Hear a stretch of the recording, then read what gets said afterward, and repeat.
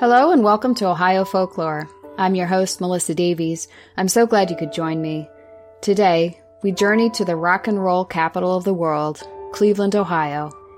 It's there, down a tree-lined street in the historic Ohio City neighborhood, one residence that has held the imagination of Clevelanders for over a century. Its 4 stories and more than 20 rooms were built with heavy sandstone blocks, laid down in much the same way as stonemasons did in medieval times. Its 80 long and narrow windows are adorned with stone carvings and elaborate wrought iron fences. Don't bother trying to look in, though. Internal blinds and shutters block any view, and an outer fence that runs along the property supports a sign stating, "No trespassing." Despite these encumbrances, there's no doubting just what this unusual edifice is. Just above the front entrance, painted in bold Old English script, is its name, Franklin Castle. Those who have lived within the home's walls have reported the disembodied voices of babies crying in the night. Footsteps glide against the hardwood floors.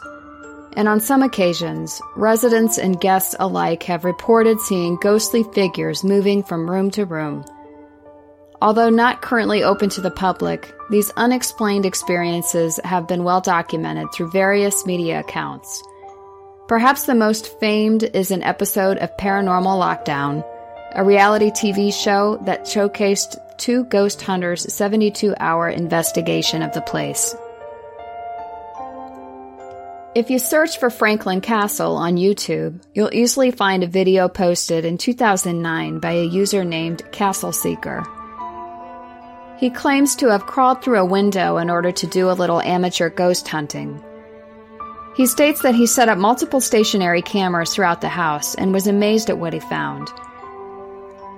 The video, which is pointed at a fireplace on the main floor, shows a large white light whiz past the lens.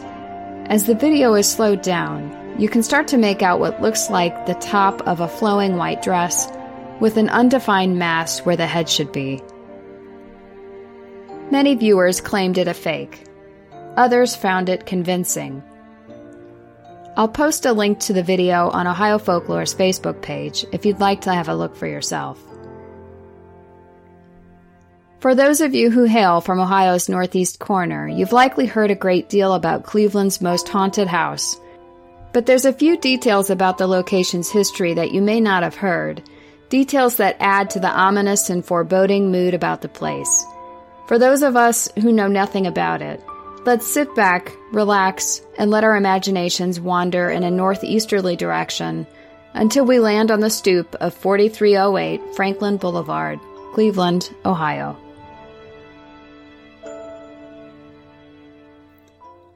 When we think of castles, we think of princesses and armored horses. We think of battering rams and muddied moats encircling thick stone walls. We certainly don't think of Cleveland, Ohio. Perhaps it's the building's out-of-placeness that first captured the imaginations of locals when construction was completed in 1883. Whatever the reason, strange stories about this odd structure have survived for over a century. The legend, as recounted by so many over the years, is a mix of fact and fiction. It goes something like this. Hans Tiedemann, a wealthy German immigrant and banker, had built the home for himself, his wife Louise, and their young children. Hans was a man of many resources and considerable social standing. He couldn't have predicted the successive tragedies which would befall the family not long after they took residence. It started with the couple's teenage daughter, Emma, who died of complications of diabetes, although rumors would soon flow alleging that her true demise came at the hands of her father. The tale goes that he attacked her in a rage after discovering she had taken a lover. The claim was that he couldn't risk her sullied reputation getting out and ruining his standing in the community. The death of Hans' mother would follow only 2 months later, but nothing would compare to the heart-wrenching deaths of 3 of the couple's remaining young children, all within the span of a week. The tales of these deaths have been told and retold so often that they've been assumed true. Records show, however, that the deaths of their children had all occurred years before construction on the home was completed. Childhood mortality rates were high in those times, and raising a child to adulthood was never a given, as we so easily assume today. Despite this, rumors of Hans's murderous impulses ran rampant across the neighborhood. Maybe it was just too painful to believe that one family could suffer so much loss as the result of natural causes. I mean, if they were to accept that, they'd have to accept their own vulnerabilities to the same fate. In any case, Hans's wife, Louise, was teetering on the brink of insanity when her husband suggested a meaningful project to get her mind off the terrible pain: the house. They would renovate it in a spectacular fashion, so it would stand out amongst the stately Victorian homes on Franklin Boulevard. Achieving this would require no small effort. I'm talking turrets and secret passageways and an entire ballroom fit for a king. From that point forward in the oral history, Hans took on the character of a murderous tyrant. Stories flowed about the servant girl he'd made his mistress, and then killed when he discovered she'd accepted a marriage proposal of another man. The juiciest part of the story was that Hans had strangled her in one of the secret passageways, and on her wedding day, no less. Later, he would hang her body from the ceiling to make it look like a suicide. This is just one of the many rumors of Hans's murderous rages.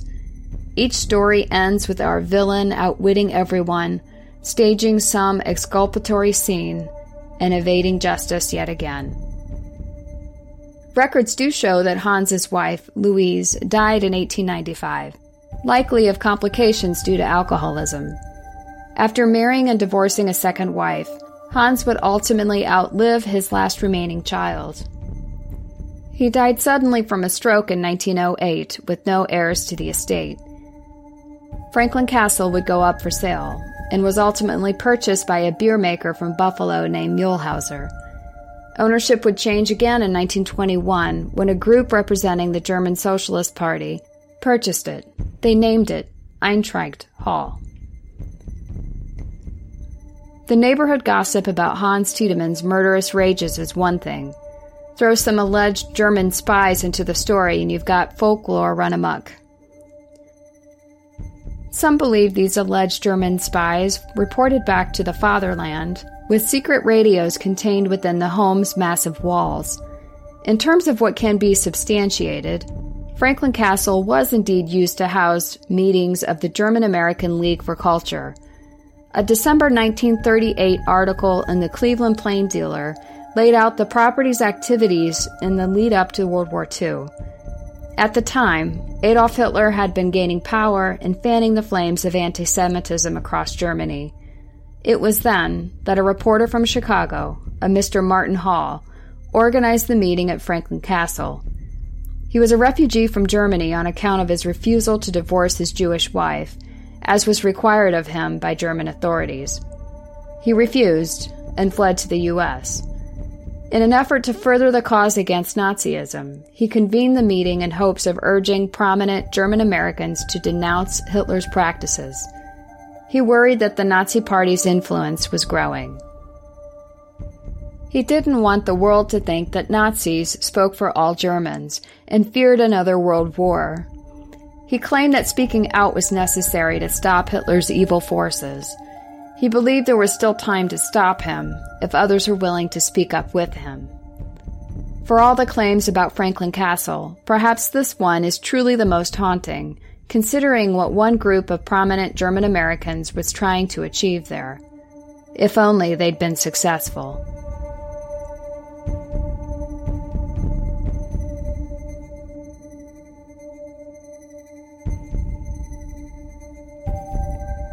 During Prohibition, neighbors believed that intricate underground tunnels ran underneath the castle, used for illegal transportation of hooch which had been distilled on the premises. Word had it that a group of unruly bootleggers had been gunned down in one of the rooms and buried under the basement floor. Into all this outsized lore walks an unsuspecting family, the Romanos. In 1967, they purchased the home as both a primary residence and with the plans of turning it into a restaurant. What a wicked surprise it must have been on move-in day when two of the Romanos' young children discovered a little girl in a white Victorian dress waiting for them upstairs. She was crying and clearly in distress. They thought a cookie from the kitchen might help console her. Of course, on bringing their mother to come see her, she had somehow disappeared. These children are now adults, of course, Jimmy and Dee Romano. They have recounted their unexplainable experiences many times to various media outlets. Their stories have remained consistent. They had seen the girl on multiple occasions, always dressed in period clothing. They'd talked to her. They'd played with her. They'd asked if she wanted to go home. Her puzzlement at this question wouldn't fully register until much later, once they'd grown and matured, and came to understand that this little girl was not fully of this world. The Romano family would become accustomed to eerie voices and unmistakable footsteps trolling along the ballroom floor. Of course, no one was there. The activity would escalate to a point where Mrs. Romano herself witnessed the full-bodied apparition of a woman dressed in black, standing at the third-floor window in the turret. These paranormal claims couldn't be contained, and the unusual home once again became the subject of hushed conversations among neighbors. Soon enough, word spread beyond the bounds of the Ohio City neighborhood to the city at large. Newspaper reporters came knocking. A famous radio DJ held a live show from the place. Through it all, the Romanos stayed for about 5 years, determined to claim the home as their own. Unsubstantiated rumors claimed that one day a psychic medium told Mrs. Romano that the spirit's wrath was growing and that if they refused to leave, one of the Romano children would die. The family had indeed moved to West Salem, a community 50 miles south of Cleveland, and sadly, a child would be lost to them. In 1976, an 11-year-old son, John Romano, would be struck dead by a car. He had run out into the path of it as it was driving northbound on US 42. The, quote, warning delivered by a medium was totally fabricated by the public. Again, we find the tragedy of losing a child too awful to bear, and we conjure up a story to explain it. Such is the way of folklore, finding some way to explain the unimaginable.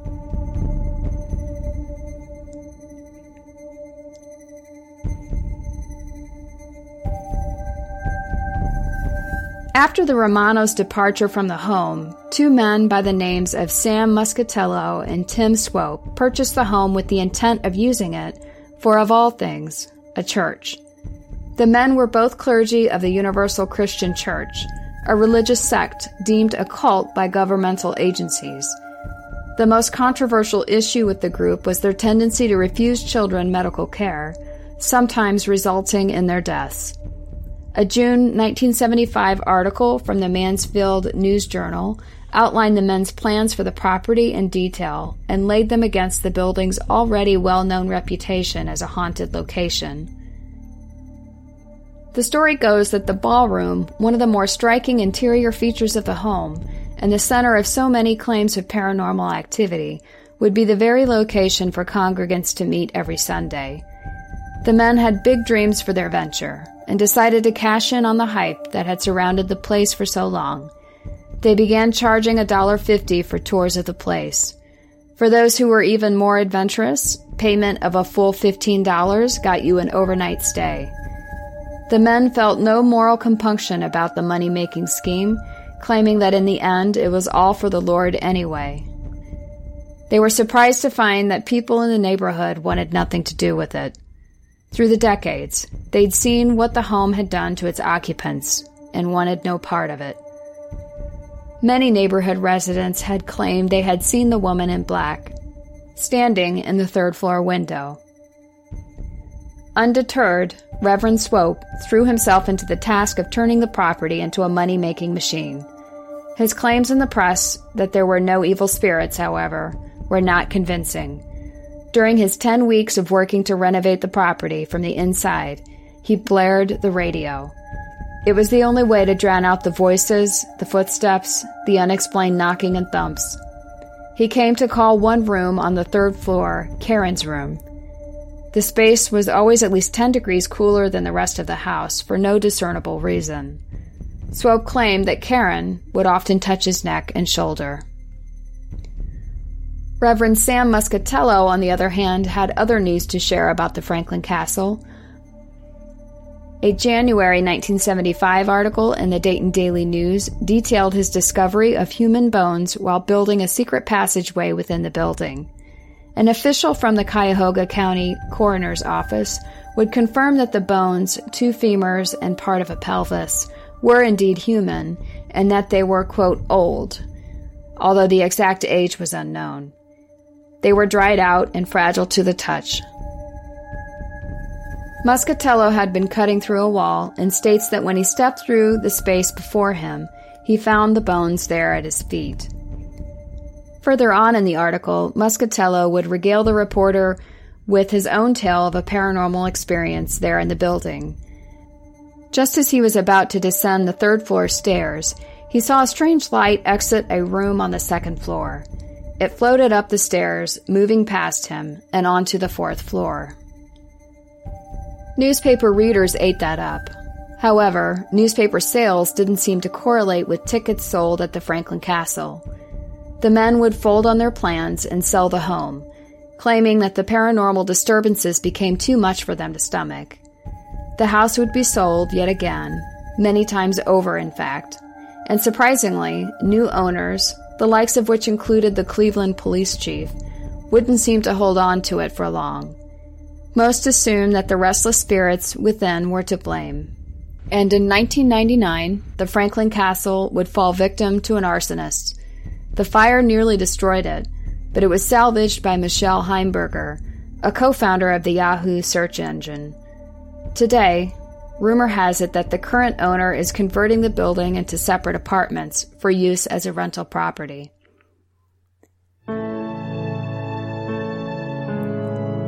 So is the property at 4308 Franklin Boulevard haunted? Like any such claim, it's up for debate. Whether or not ghosts take residence within its walls, the structure's reputation in the Cleveland area is undeniable, and it's lasted for over 130 years. It's been the source for stories of a murderous father and German spies, of desperate ghost children, and a failed church start. Whatever the truth is about this unusual piece of history, it will loom large in Ohio folklore for years to come. And if you're looking for a way to toast the memory of this spectacular place, stop by your local beverage center and pick up a 6-pack of Franklin Castle beer, bottled by Cleveland's Market Garden Brewery. This concludes the legendary stories that have been passed down from person to person about this unusual property on Cleveland's west side. Some of the details are factual, some are not, as is the case with any folktale. For those of you listeners who'd like an in-depth analysis of what can be known about the Franklin Castle, look up the book Haunted Franklin Castle by William C. Krejci and John W. Myers. The pair did a deep dive on historical and genealogical records to weed out the truth from the fiction. And as we're approaching the fall season, remember, if you're in Northeast Ohio, I'll be doing a presentation at the Avon Public Library on October 24th at 7 p.m. Hope to see you there.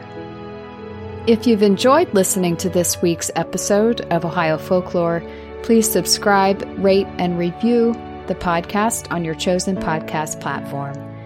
You can find Ohio Folklore at ohiofolklore.com and on Facebook. And as always, keep wondering.